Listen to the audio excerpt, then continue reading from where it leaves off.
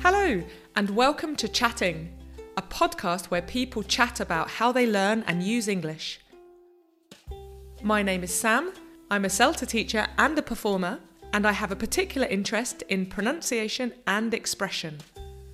In each episode, non-native and native speakers will chat about their experiences with English, share their advice, and, at the end, I'll give some pronunciation tips for you to take away and practice. So, ready? Let's get chatting.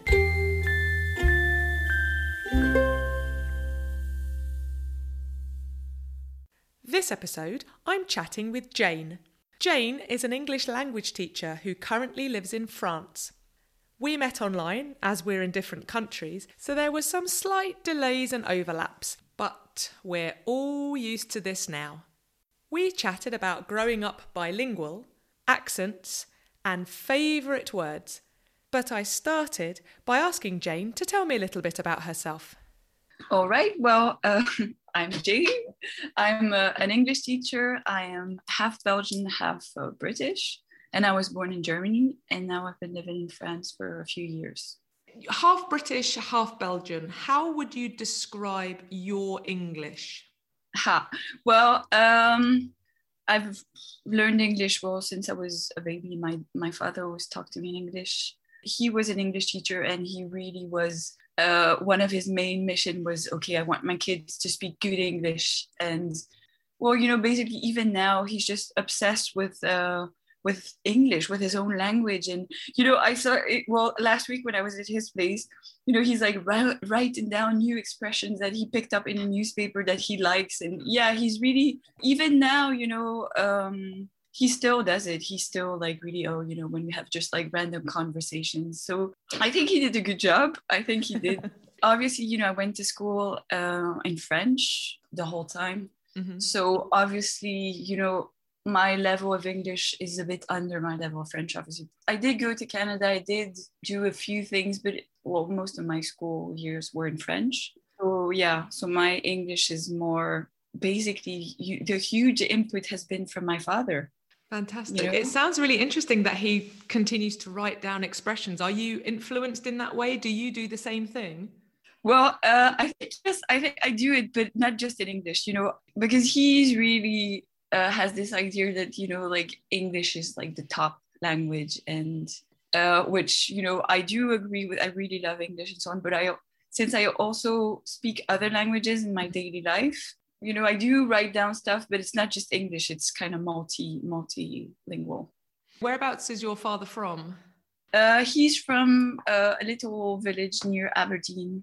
Aha. So his accent, was that any sort of influence on you growing up? Well, actually, he had already changed his accent because we were in Germany at the time, and he used to be a geography teacher, but decided, saw that, okay, I can be an English teacher. But mm-hmm. He also noticed that, his Scottish accent was not really the English that people were trying to learn. They wanted more, received pronunciation. And mm-hmm. So he totally changed his accent, and he has, kind of a neutral accent now. And even now, English speakers, they can't really place him. They're like, well, are you like South African or, because obviously when they talk to him, they can see or hear that he's a native, mm-hmm. but they can't quite place him. Are you more aware of your accent because your father changed it, and that you've lived in different countries and you have lots of different influences because you speak different languages?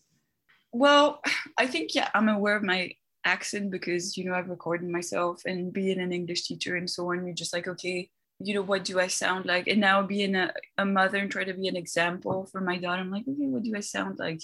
Mm-hmm. And I remember, when I went to Canada, I was about 17. I went there for a few months. I was in a host family. I even at the time, I was kind of, really, not obsessed with my accent, but I somehow wanted to sound native. I wanted this was like dear to me. And my host mother said to me, well, I think if you want to sound like a native, you would have to go to a speech therapist or something, because you don't sound like a native. Oh, wow. And I was like, oh, she's probably right. She's the native, she knows. But I think, as time goes by, you just learn to accept yourself. And just to think, okay, I am not just like my dad, just, you know, like who grew up just only in English. I'm not a real or 100% native. I'm, you know, another version of that. It's a part of who I am as well. Absolutely. But do you think it matters? Well, I don't know, but you know, when you grow up in a country that's not yours, like, you know, we were in Germany and I wasn't really like German at all, or even in the German society, since we were going to a French speaking school. At some point you're just like looking for a sense of belonging. And you know, even when I go to Scotland, I'm just like, I really look Scottish when I go about, but once I open my mouth, they're like, oh, you know, this is a French girl. And when I'm in Belgium, it's just like, okay, you're Belgian, but you're not quite Belgian. So there's also this, I think it was more about that, you know. That's interesting. Especially when you're younger, you know. Let's talk about your teaching then. Are there things that you do in your teaching that you have taken from your own learning, or do you think you've developed some things that are specific to you, Jane, as a teacher? Well, I think, you know, not just related to pronunciation, but I think what I've learned, you know, about, you know, learning languages is that you have to find something that you're, you know, within the language, something you're passionate about or something that you really like. And well, obviously to me, and I think, you know, maybe it's because my dad taught me English, but I think for me, you know, having to speak with someone that really interests me or that I really like or really love has definitely been, you know, something that motivates me a lot in learning a language. And I think that's what I tell my students a lot is, you know, if you're into series or if you're into comic books or, you know, there's something about the culture of that language, or is it music, if it's music or anything, that, you know, just like dive into that, because I think that's like truly motivating. So about your students then, is there anything when you're teaching that you know that your students will understand and get quickly? Anything in English that you think, this is easy? Well, most of my students already speak French. So obviously, you know, you got many words in common. And, you know, the English speaking culture is just already all over. I mean, in films, you know, you've got all the films coming from America. Now, like Netflix is huge. So, you know, even if it's not their own language, they already have, you know, a concept of mainly Americans. But I mean, music is definitely something that we all do, that, you know, sing songs in languages we don't understand. But it's just like, you feel it, you know, you don't have to understand it. It's true. That's what I really try to, and I think that it's also part of, you know, me as a person growing up bilingual, is that you don't really have to like fully understand, but you have to have, you know, the concept right. And I see that, you know, some, well, just, you know, who just have one monolingual students, they really struggle. Well, that, I think my way of teaching English, because they really want, but what's the equivalent, you know, like more to the translator kind of optic, you know, but what is the exact word in French? I have low level of English, you know, sometimes when we're doing an assessment or something and they have this idea that they want to say it in this way. They have this idea in their head, and I'm always like, well, try to use, you know, the knowledge that you know to, you know, go around your difficulty, to try to tell me what you want to tell me, but in a different way. You know, of course, if the level is too low, it's really difficult because you do need the words. But I think, I try to do that a lot with them. As you teach lower level students, sort of people starting out, younger kids, are there any particular phrases that are popular?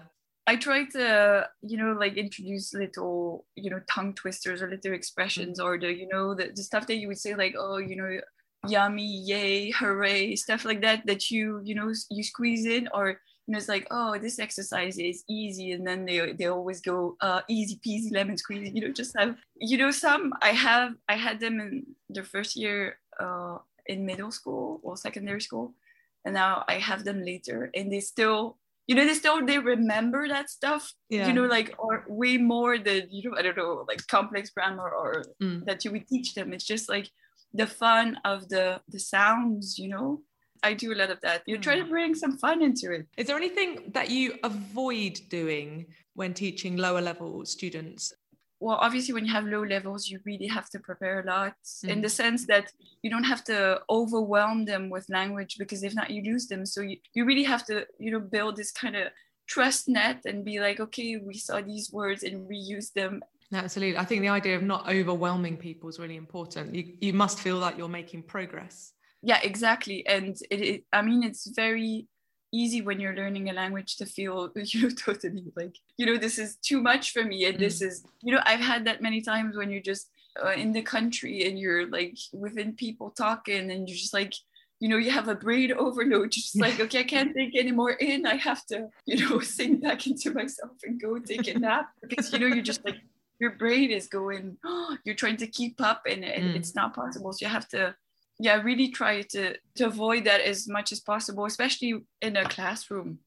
Can I ask you about your own skills? Is there anything about your own English, like grammar or vocabulary or pronunciation, that you would improve if you could? Well, I would definitely try to improve my pronunciation if I could. When I listen to myself, or, I do a lot of reading at night, bedtime stories. And, sometimes I'm like, oh, I kind of landed badly, but I think it's just, I have to practice more. Is it the rhythm or is it particular sounds? I would like to improve my speed of delivery. Okay. And I think, yes, some sounds, not many, to be honest, not many, maybe like 2 or 3 that I struggle with, or, but I mean, I can get away with hiding that, I think, basically. Because obviously when I speak French, I think maybe I'm less self-aware, but it just like, it flows better. It just flows better. And I would love to have that more in English, but I know that to have that, I would have to, maybe spend a few years, like constantly, or maybe I would like to have kind of more native friends around me. I have in Spanish, for example, I have my colleague, he's from Argentina, and I'm super happy to be, on a daily basis. So I'm just like talking Spanish to him. And I would just love to have that in English, even though I speak English all the time, but it's just that you're always, you're the top dog in the sense that you're the one with the highest level of English. And it would just be, it's refreshing when you have, like, okay, somebody, they have, things to teach you because their level is higher than yours. Can you give an example of a sound that you would improve? Because you said there were like 2 or 3 sounds, but... Like, for example, this is the typical, but, like clothes, I can't do the British way, really, I can't, I just say clothes and then, wow, that's it. I think that sounds pretty good to me. Yeah, don't worry. Final question. Do you have a top piece of advice that you give your students when learning English? Well, I think the top piece of advice, I think, would be, passion and discipline, because, learning a language, it's a lot of hard work, and it doesn't happen by chance. You really have to, and it's basically, well, I think what my dad passed on to us, it's, this kind of obsession of the right word, or, how could you say this in, to express what you want to say. And it doesn't just apply to English, it applies to all languages. And I did that with my students, because we're doing a pen pal project. And it was, okay, what's your favorite word? We did, and the American student did the same, like, what's your favorite, or what are your favorite words? And I actually thought about that, what are my favorite words? And then I realized that I have, favorite expressions. Were there similar words that came up, or did someone have something completely out of left field? Well, no, actually, they had very different words, which I found even more interesting. Yeah. And some, funny enough, had English words. They wrote down English words, and I was like, oh, yeah, I was like, oh, yeah, I really like how that sounds. And, on the American side, you also had, like amour, like words in French. They were like, oh, it sounds so exotic, and it's just so, romantic and stuff. And you're just like, oh, yeah, I really like that. It was, it's a very interesting exercise. No, definitely. I was just thinking about my favorite word. I think one of my favorite words is marvelous. Well, yeah, that's a really cool word. Or even, wonderful. It's just like, it seizes the, or, I'm in awe. I just love that expression. Oh, yeah. Because it's just like, you see the person with, their mouth open and being just, it's, I love it. I'm in awe. I love that phrase. passion and discipline is needed to learn a language. Jane's right, so make sure you find the fun stuff, and this will help you to work hard. Learning words like yummy or expressions like easy peasy lemon squeezy are a great way to play with the sounds of English, and you will remember them forever. So, this episode's pronunciation tip is that tricky change from the v to z in plurals, as Jane described with the word clothes. We really want the tip of the tongue to do the work, and we want one transition, one move, and one continuous sound. This is a difficult one, so a little bit of practice. Start with the v sound, which we practiced in episode 7. Tip of the tongue between the teeth and a gentle buzz. V. Next, try the z sound. Zebra, zoo. Notice, where is your tongue now? It should be just behind your bottom teeth. Now, what we want is the tongue to move a little bit from between the teeth to behind the teeth. So let's go slowly. Z, z. Don't release too much air and try not to open your mouth too much or your teeth. It's just a movement with the tongue. Clothes, clothes. To practice, I have 3 more examples of words with this ending in the plural. First, 1 mouth, 2 mouths. Try this sentence. How many mouths are we feeding today? Next, I bathe in the bath. He or she bathes. Try this sentence. He bathes in milk. She bathes in water. Finally, you breathe. He or she breathes. Try this sentence. When she breathes in, he breathes out. Final practice. Let's put the 3 words together in one sentence. He breathes. She bathes. Our mouths are open. Over to you to practice. So there we are. The transcript of this episode is available to read on the podcast's webpage, so take a look. Join me next time for more pronunciation and grammar tips, more advice, and most importantly, more chatting. My thanks again to Jane, and for her music, a massive thanks to the wonderful Mara Carlisle. Bye for now.